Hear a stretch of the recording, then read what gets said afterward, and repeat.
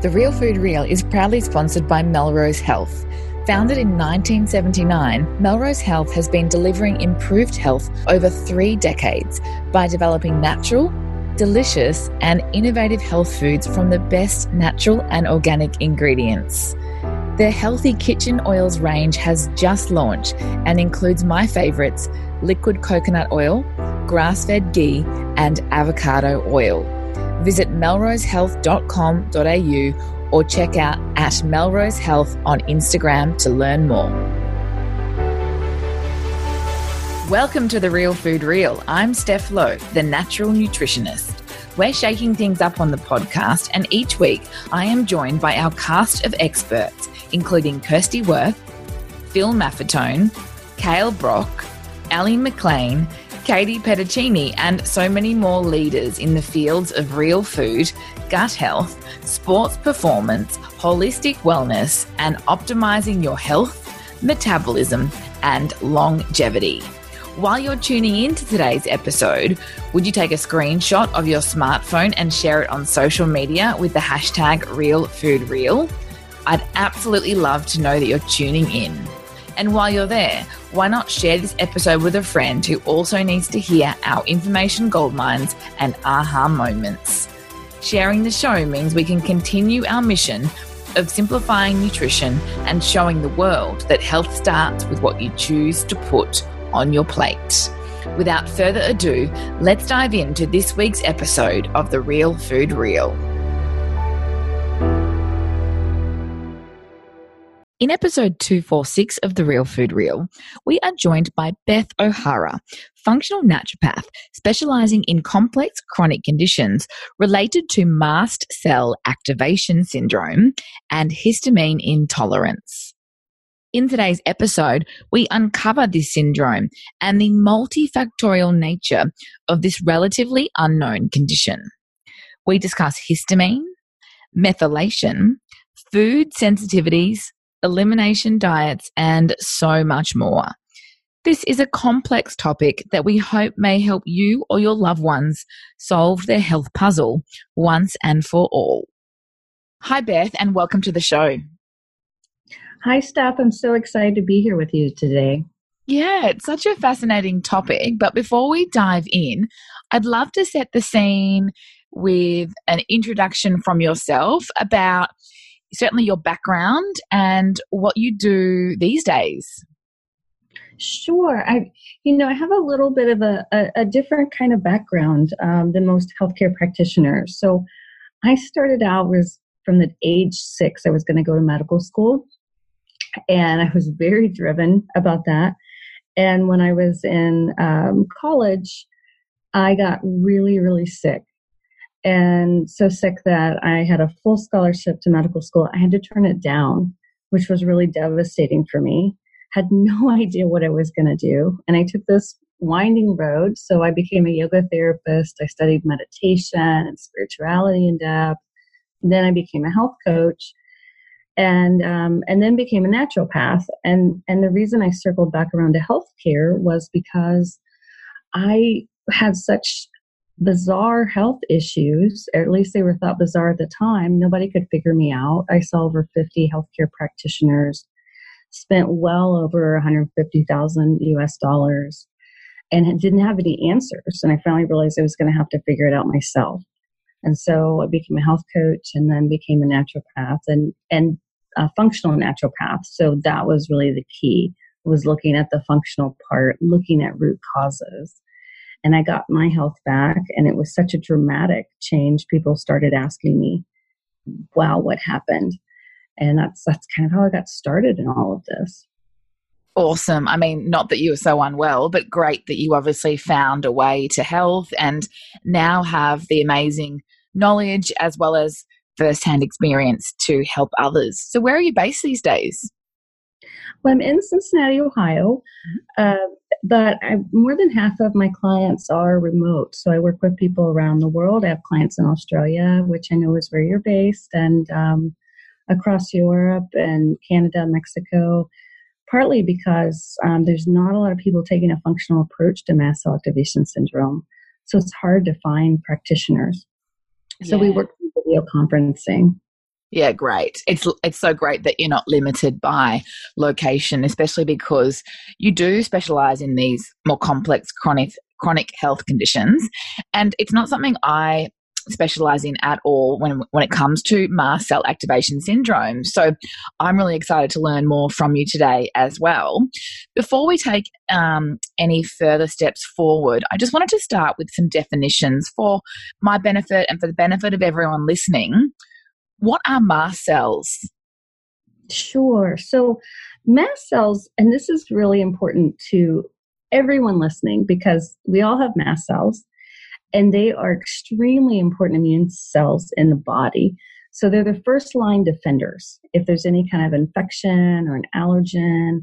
So the mast cells help protect us from viruses and bacteria and parasites and fungal infections. And their job is to surround and isolate the invader. And the way they do that is by creating inflammation. So if you know how if you cut your finger and it gets kind of red and swollen, if you hadn't cleaned it well or something like that, that's a mast cell response, that inflammation. And so that's really important. We want those mast cells to do their jobs like that. And then they're also incredible signalers. So these mast cells have over 200 different kinds of chemicals in them. So the one that people know the best is histamine. So if you're getting scratchy eyes, watery eyes, sneezing, rashes, those kinds of histamine responses, even acid reflux, things that people have taken antihistamine for, that's a mast cell response typically. But they can release these 200 different kinds of mediators also, and they can release them selectively. So they're really intelligent. And they signal to other immune cells to come and get involved in the immune process. So they're like, if we think of the immune system like an orchestra, the mast cells are like the conductor, and they're really central to what's going on in the body. So I think of them also, I like the metaphor of if our body is like a castle, the mast cells are the frontline guards. And the mast cells are there to make sure nothing gets into the castle that shouldn't be there. And when they're working properly, they allow things into the body that should be allowed in. And when the mast cells are working properly, then they can recognize when there's a problem, deal with it, surround it, signal to the other cells to clean up the problem, and then they take a break when there isn't a problem. And so that's obviously in a normal functioning scenario, that really important inflammation response, and then being able to turn that off when there's no threat, as you say. Exactly, right. Interesting. So you've mentioned histamine.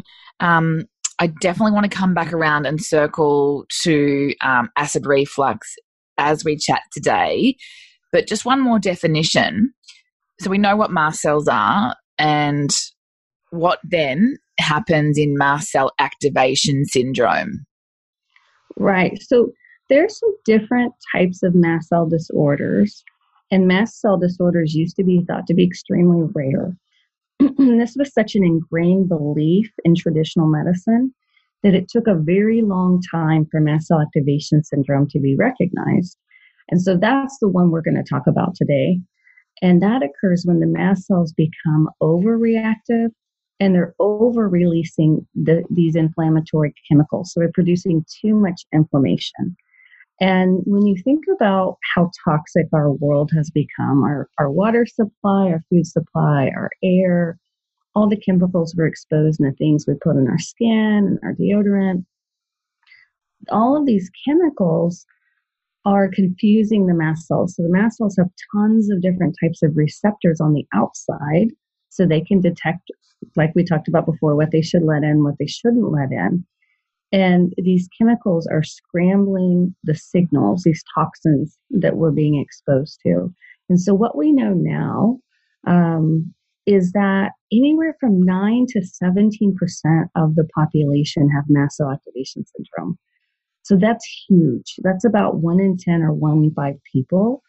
And with people who have health issues, mast cell activation syndrome is closer to around 50% or more. So that's why I'm so excited to cover this with you today, because if people are listening to this and you have health issues, you very well may likely have mast cell activation syndrome, especially if you've had chronic health mysteries people can't figure out. But we just got a diagnosis code for this 3 years ago in 2016. So it's still really underdiagnosed, and healthcare practitioners are still very uneducated in this area. And people are suffering for years and years without getting any help. And the other thing that's happened is there's all this misinformation out online now about mast cell activation syndrome, because that's just what happens when there's a new thing. People are trying to learn it. They put out what they know, but they may not have all of the information yet. But because I have this myself, I've been working in this area for 7 years, which is a long time in this area. So just to hit on a few of the symptoms so people can kind of be thinking, I wonder if I have this, or maybe my child has this, or my partner, or somebody I know. It's really hard to pin down concretely because the mast cells are in almost all of the systems in the body.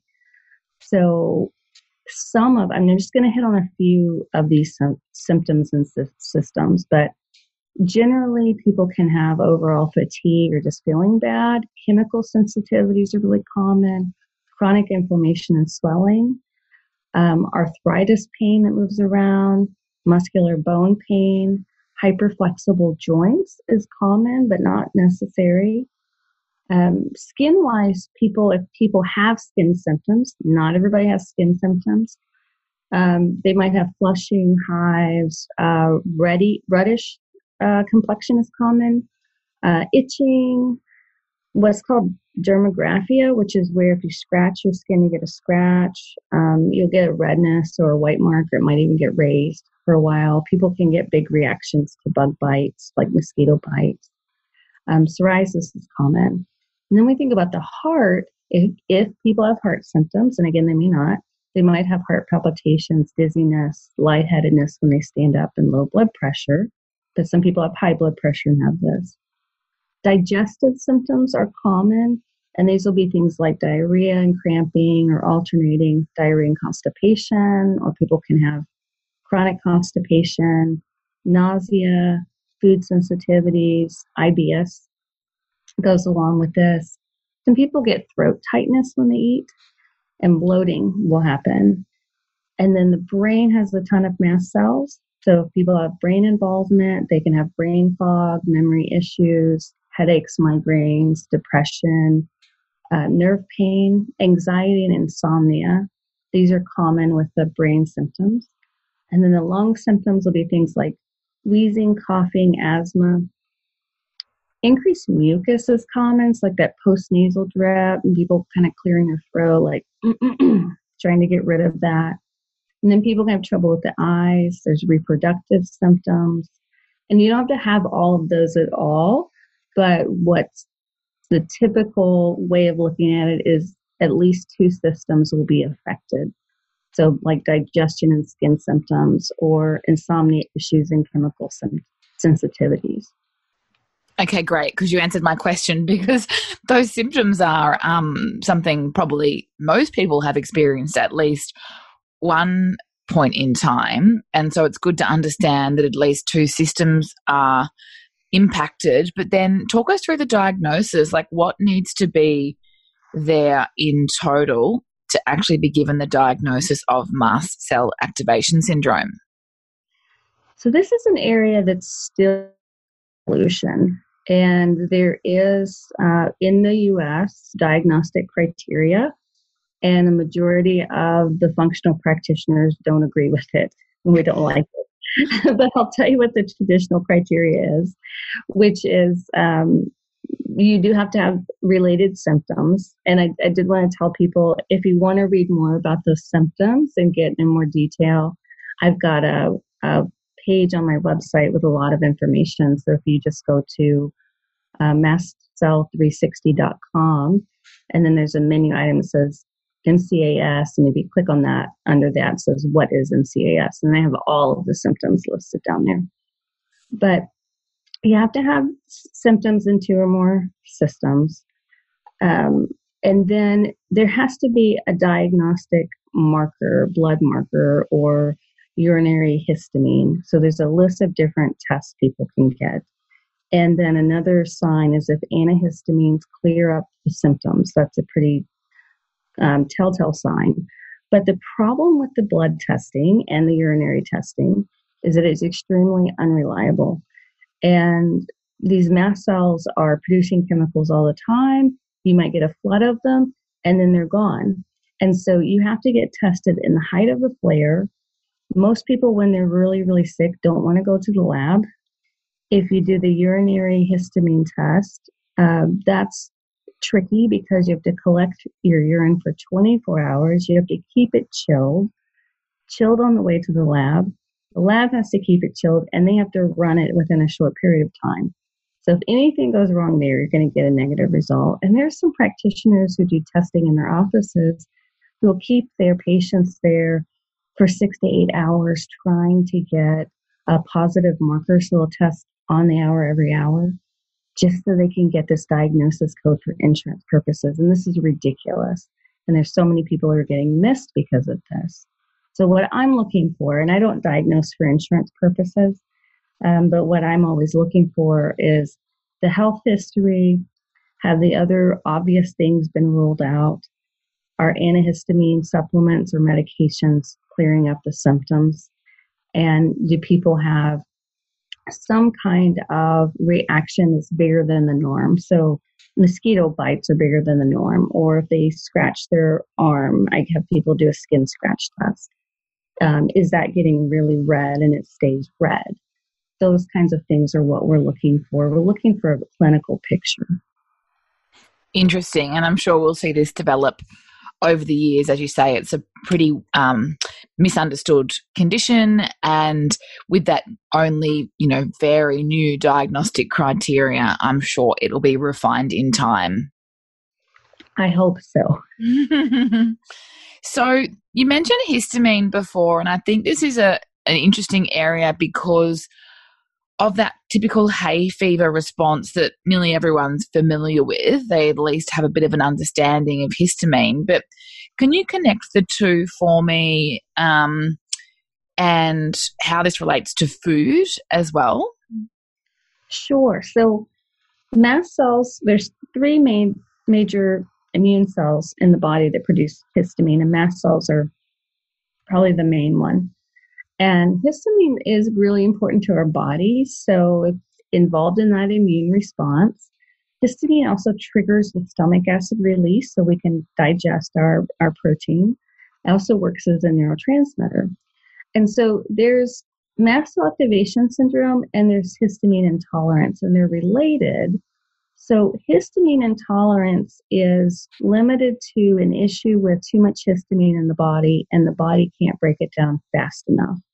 So that can be overconsumption of histamine, or there's 4 enzymes that break down histamine in the body, and people may have heard of like diamine oxidase, and there's a methylation enzyme that's involved.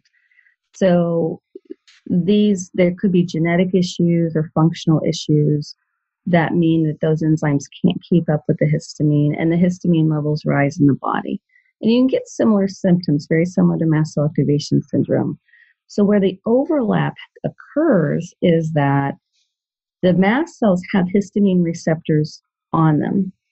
And so if we have too much histamine and we have mast cell activation syndrome, it'll trigger the mast cells. And remember, those over 200 other kind of chemicals can get released too. So histamine intolerance is limited to a histamine issue, whereas mast cell activation syndrome involves the other chemicals that are there in the mast cells as well.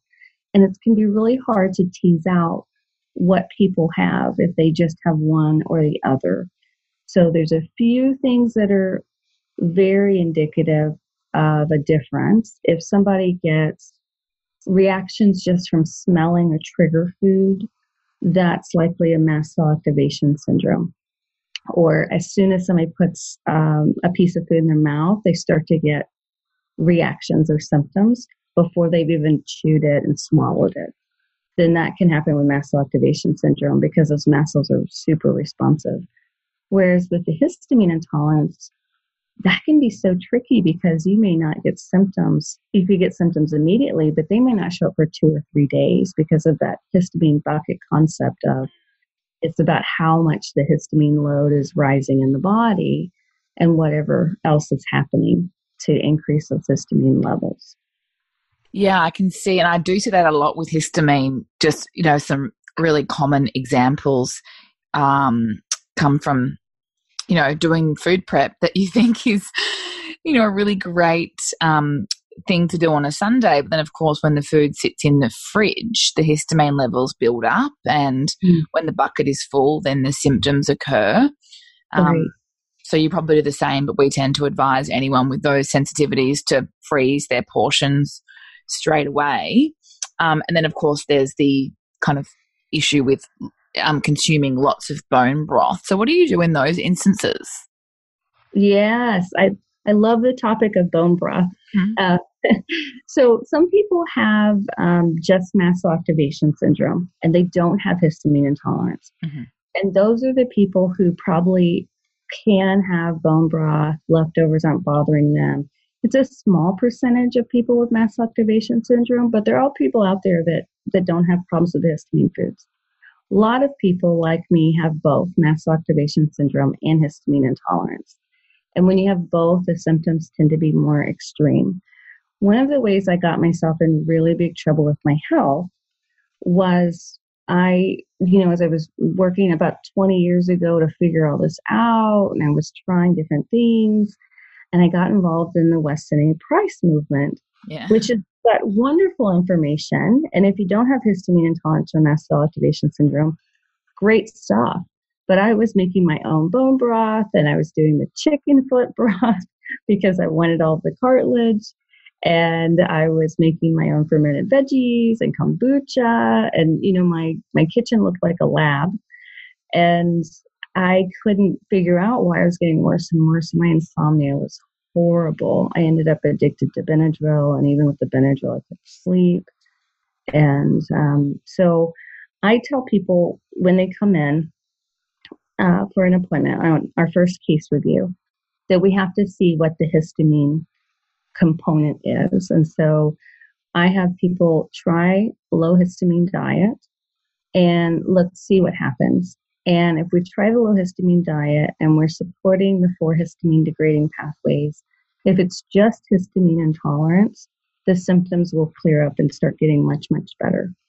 If we get partial improvement, but there is still a lot of symptoms left, then likely we have both mast cell activation syndrome and histamine intolerance. And if people are really diligent and they're really doing a good job in freezing their leftovers, like you talked about, and following what I give them, the protocol, which I'm very thorough on the low histamine diet, and we don't see any change at all, then they're probably one of the few that have just mast cell activation syndrome and not histamine intolerance. Interesting. And what about with a low histamine diet? It can be quite, well, I'd love to hear how you prescribe it, because there's obviously quite a lot of foods that you mentioned, like the bone broths and fermented foods and cured meats and, cultured dairy products, if that's what you do. But then there are also foods that release histamine, and there's quite a lot when you look at a real food or a Weston A. Price kind of a template. So just if you could briefly, how do you sort of navigate that to make sure it's not too overwhelming for a person trying to eat low histamine and, of course, trying to still include food diversity? Right. Well, I have a list where I've just simplified it for people, and you can actually get it on my website. And so anybody who's listening is welcome to download it. The problem with most of the lists online is, again, the misinformation. And so sometimes those lists are based on either studies where they didn't control well, and they just listed everything people reacted to.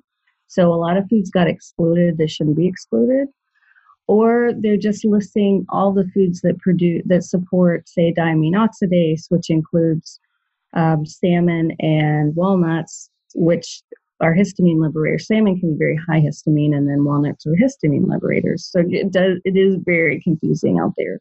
So I give people just a simple list of foods in the yes column and foods that we're going to avoid in the no column.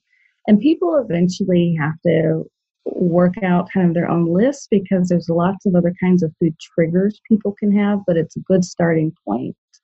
And then I have people bring me their food diary every appointment, and we step through and take a look at what they're doing, what kind of symptoms they're having.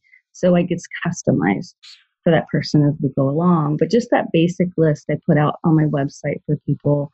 And that's under the mastcell360.com, the MCS menu item, there's a place that says MCAS resources. And that's got the food list right there at the top. And so I think that's the easiest way to probably look at it. And I just included the high histamine foods and the liberators, just simplified it all. Okay, excellent. A little bit of a sidestep, but, we do talk about methylation on the show, and certainly more than we do about MCAS. But we know, what I sort of see a lot in clinic with histamine that's high, we're really starting to look at how we can support methylation, and often looking at adding in certain B vitamins like methylfolate. Is that anything that you do in this sort of space, going back to looking at MCAS as well?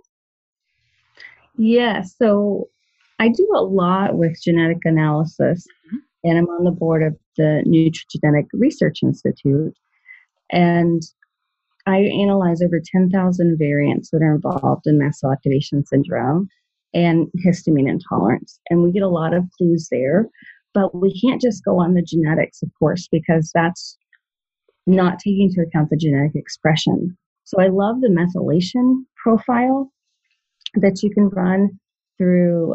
Doctors Data has one, Genova has one, and really see what is happening there with the methylation cycle. Make sure that we're producing enough SAMe, and if not, make sure it's not getting stuck, because SAMe, as you know, has to be there to methylate one of the histamine degrading enzymes called HNMT.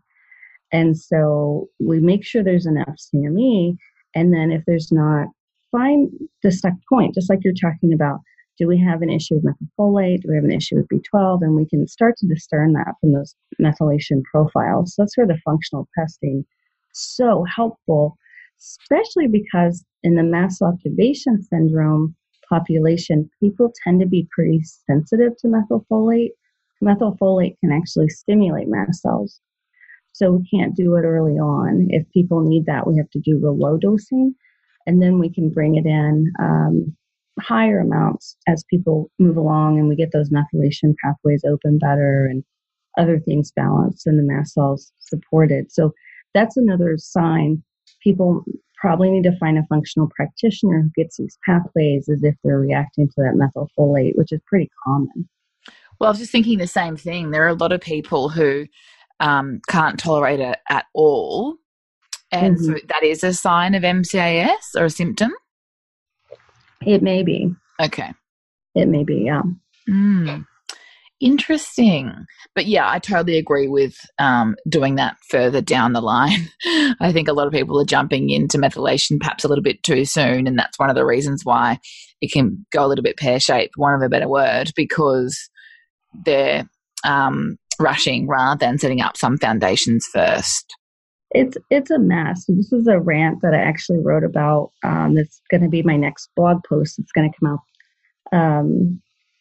or may come out before people listen to this. But it's about genetic analysis and how we have to approach it. That it can't be a linear relationship. So people are going, well, if there's MTHFR variants, you just give methylfolate. I have had people come into my office, staff, that have been put on 5 grams of methylfolate.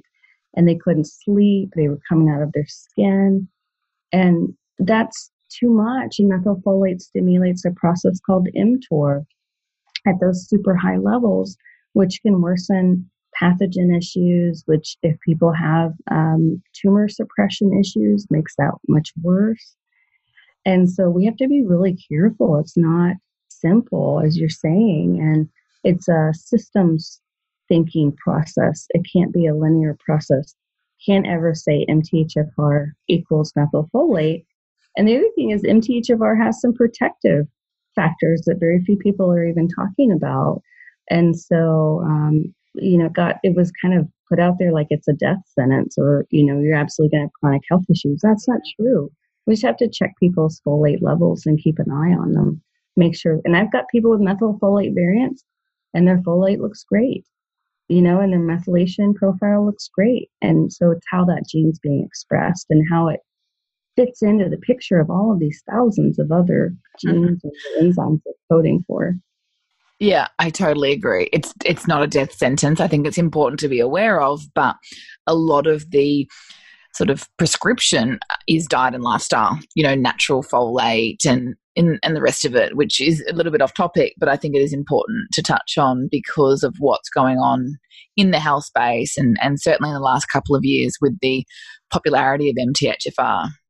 Right. It's not even my top 20 list of variants that are a major issue for people. I look at it, but there's much more important ones that we've got to be talking about. So yeah, I'm glad we're on the same page there.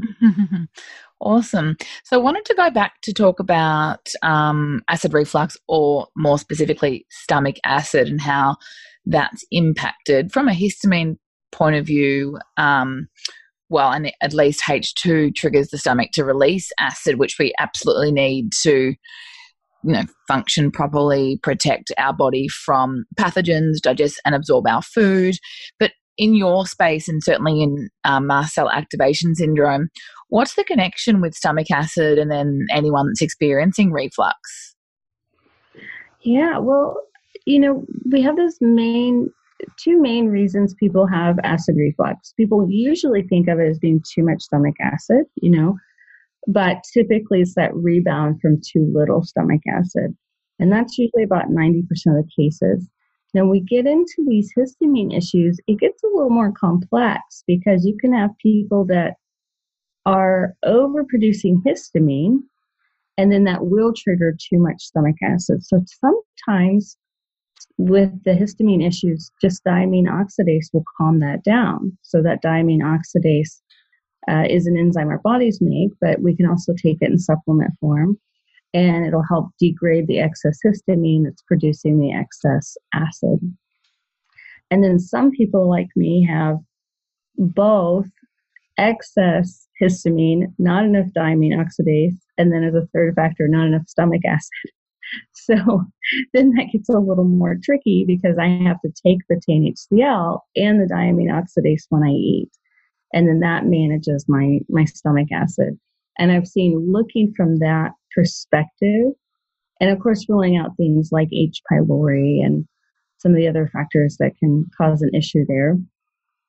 Looking from that perspective, we can usually resolve most stomach acid issues if we can kind of take this kind of functional and root cause approach to it. Oh, totally. And it's a huge mess, again, with the overprescription of PPIs and what that does to our long-term health and B12 depletion. But yeah, we've got to keep busting that myth and acknowledging the importance of stomach acid in balance, of course. Yeah. Can I just go on another rant really quick? I'd love to. Just because, having been through all of this myself, I know what it's like to be confused and not understand, or trying to do what you're told to do, or trying to do what you're reading online and doing everything to the best of your ability, but it's still not working, or you're getting worse. And the problem with these PPIs and the H2 blockers is that, well, let's just talk about the H2 blockers. So these are things like Zantac and Tagamet. So they block the histamine receptors. They're a type of antihistamine, but that's a misnomer. They shouldn't really be called antihistamines because they're not lowering histamine levels. Same with the H1 blockers like the Zyrtec, the Claritin, the Allegra, the Benadryl. They're not lowering histamine levels. They're just blocking histamine receptors. And then what happens is, the longer the histamine receptors are blocked, the body starts to think, I don't have enough histamine. And the body will overproduce the histamine to try to compensate. And then you need more of the medication. And then the body's going to overproduce more histamine. You need more of the medication. And it becomes this cascading snowball effect that can be a real nightmare for people. And I've seen this a lot where people have been on these medications for a long time. They're getting worse and worse. And that's the problem with this traditional medical approach, is that it leaves mast cell activation syndrome and histamine intolerance. It makes it progressive.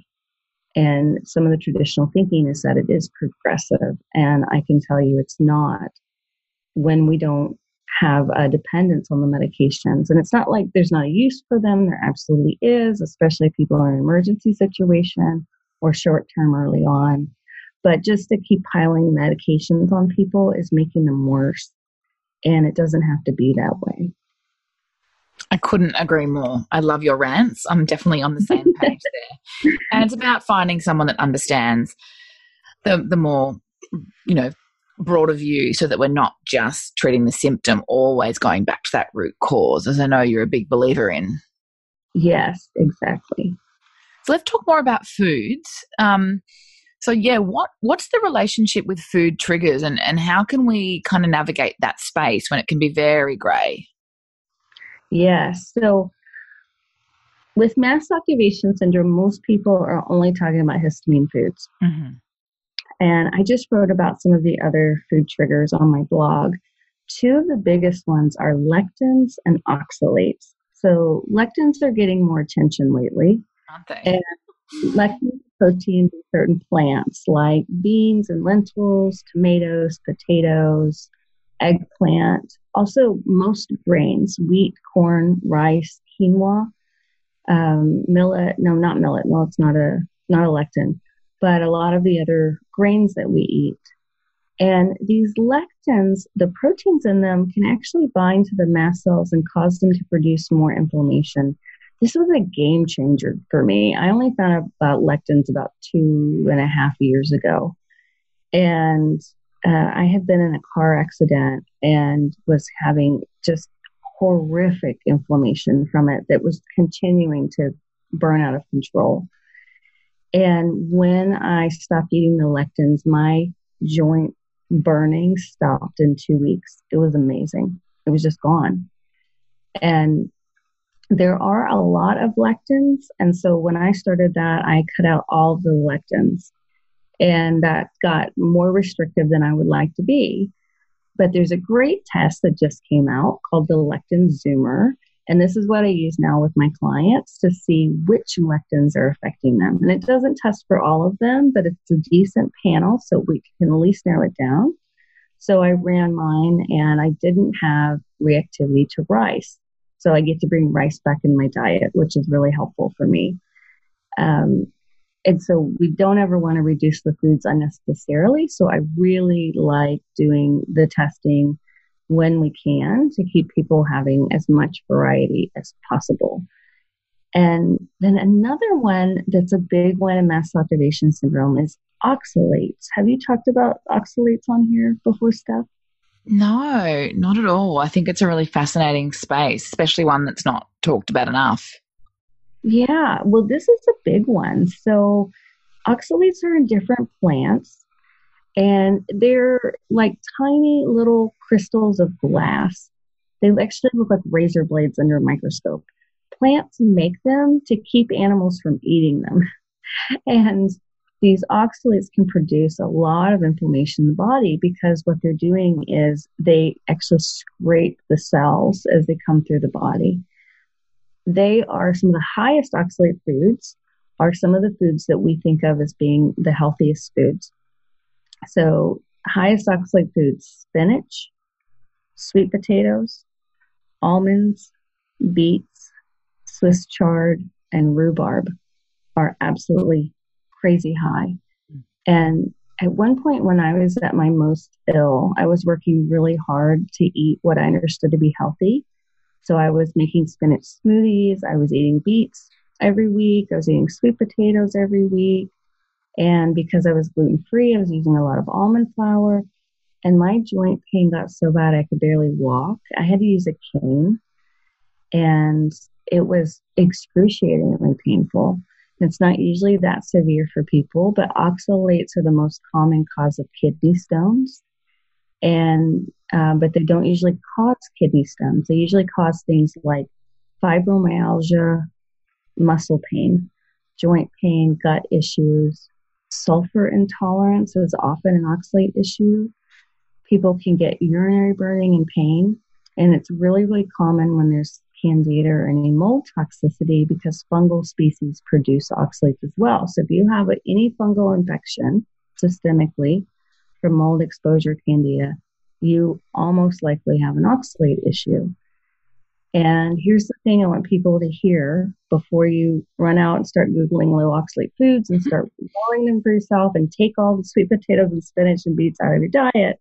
One, don't do it unless you know you have an oxalate issue because those foods have amazing nutrition. And some people just need to reduce them. They don't have to take them out altogether. But do not ever, ever, ever go low oxalate cold turkey, because the oxalates get stored in the bones and the muscles. And as you eat fewer oxalate foods, the oxalates will get pulled out of storage. And if you go low oxalate in your diet too fast, it actually can be dangerous. People have ended up hospitalized with kidney stones. So you have to go slow. I always tell people you have to go slow. So before people start lowering oxalates, I recommend you do oxalate testing. It's a really easy at-home urine test. And then I also look at the oxalate-related genes. And that way we can see the total load of oxalates and how slow the person needs to go or how fast, and then make a plan for reducing the oxalates. But this is a big one. I don't think it's getting enough attention. So I just was talking yesterday to the mother of a young girl who's having horrible pain from her tear glands. And people were saying, well, maybe it's preservatives and eye drops. Or like, she's not using eye drops. There were all these theories going out. But I think it's oxalates. So the oxalates can come out through the tear glands. Sometimes people get sandy stool. Urinary burning is a very common one. It's associated, it's usually the cause of interstitial cystitis and vulvodynia. And so this girl's going to do the oxalate test. I also had a client, I'll call her Cindy because I can't use her real name.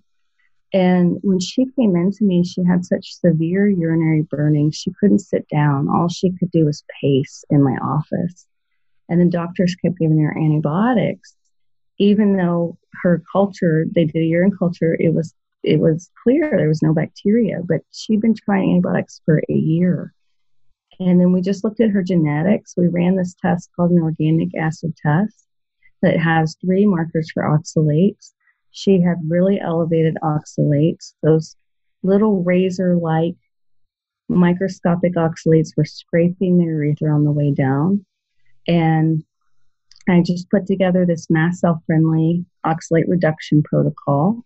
And we had it cleared up in 4 weeks, something she'd been suffering with horribly for a year. And a couple months later, she traveled. She forgot her supplements at home. The burning and the pain came right back. So we knew we were on the right track with that oxalate protocol.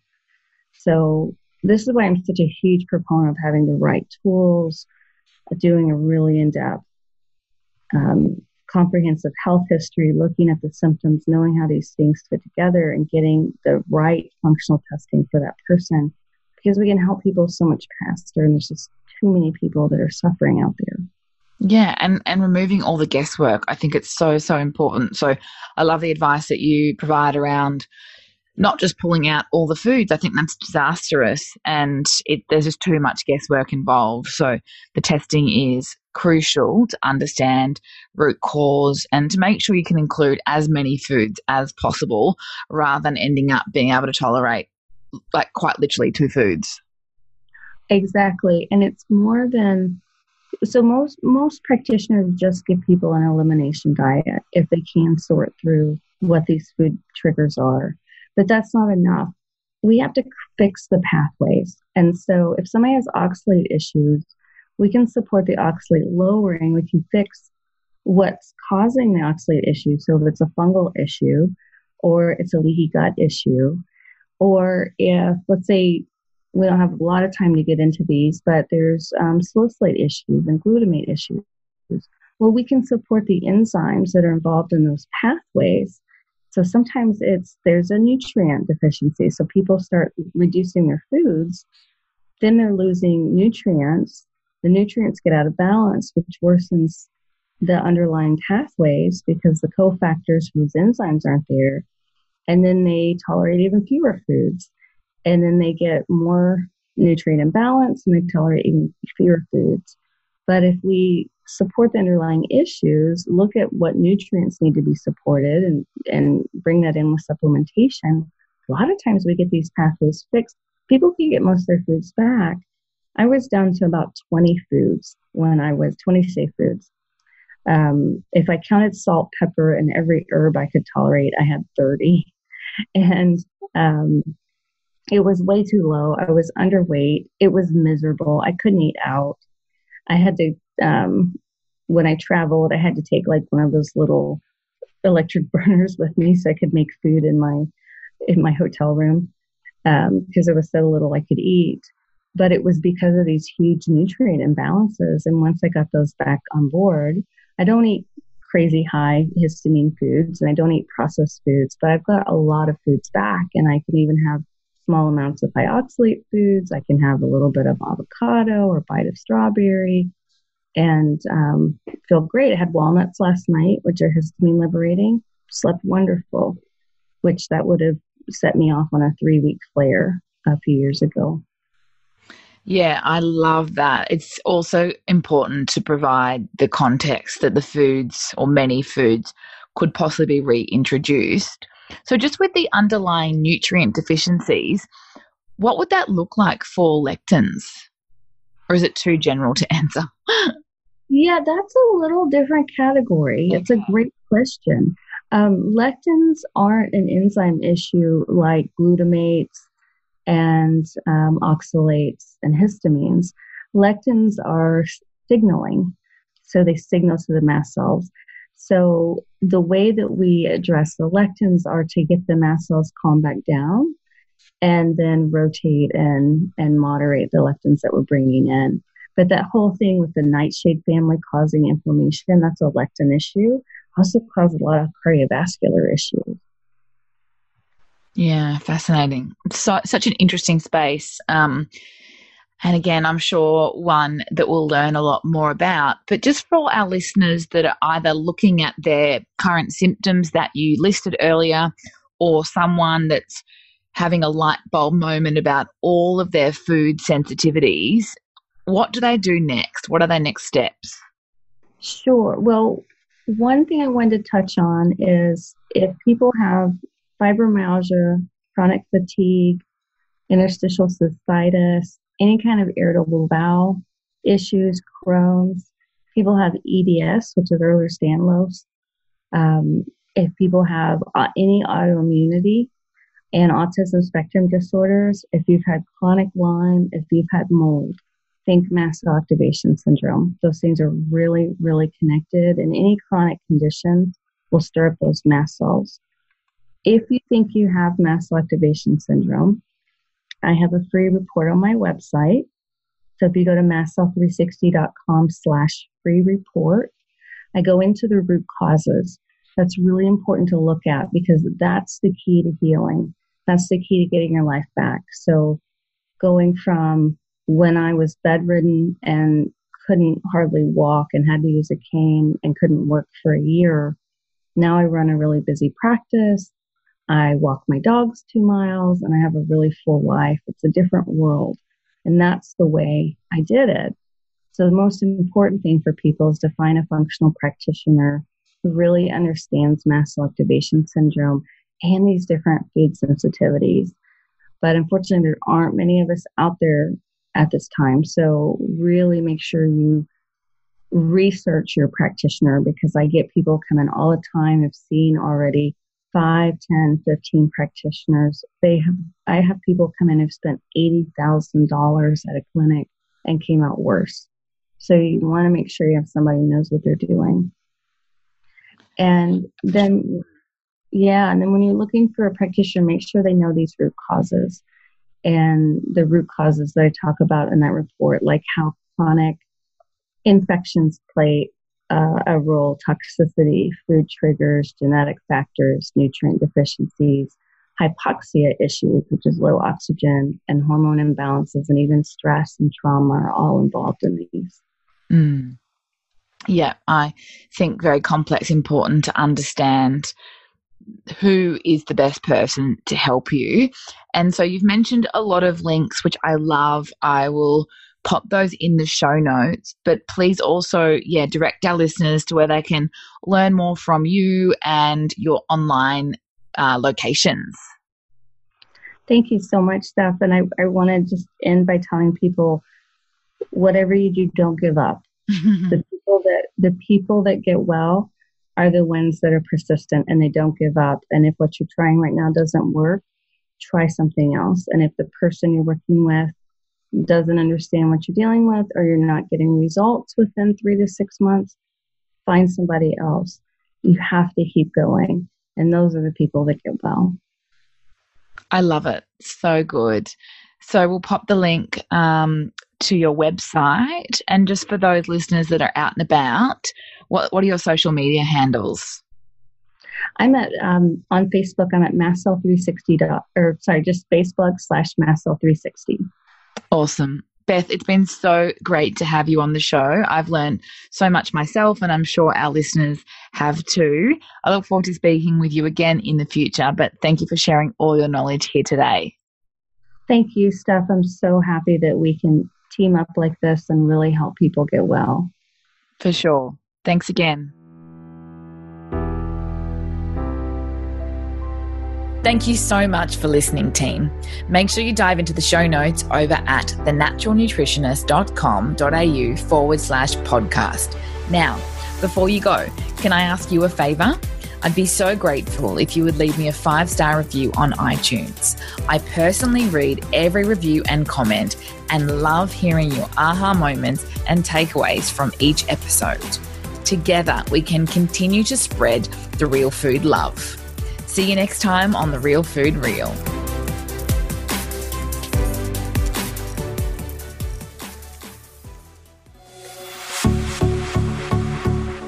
This has been a production of TheWellnessCouch.com. Check us out on Facebook and join in the conversation on Facebook.com/TheWellnessCouch. Subscribe to each show on iTunes and check us out on Twitter. The Wellness Couch, streaming wellness into your lives. Whilst the Wellness Couch presenter endeavor to provide accurate and helpful information to their listeners, these podcasts cannot take into account individual circumstances and are not intended to be a substitute for health and medical advice from a qualified health professional. You should always seek the advice of a qualified health professional before acting on any of the information provided by any of the Wellness Couch podcasts.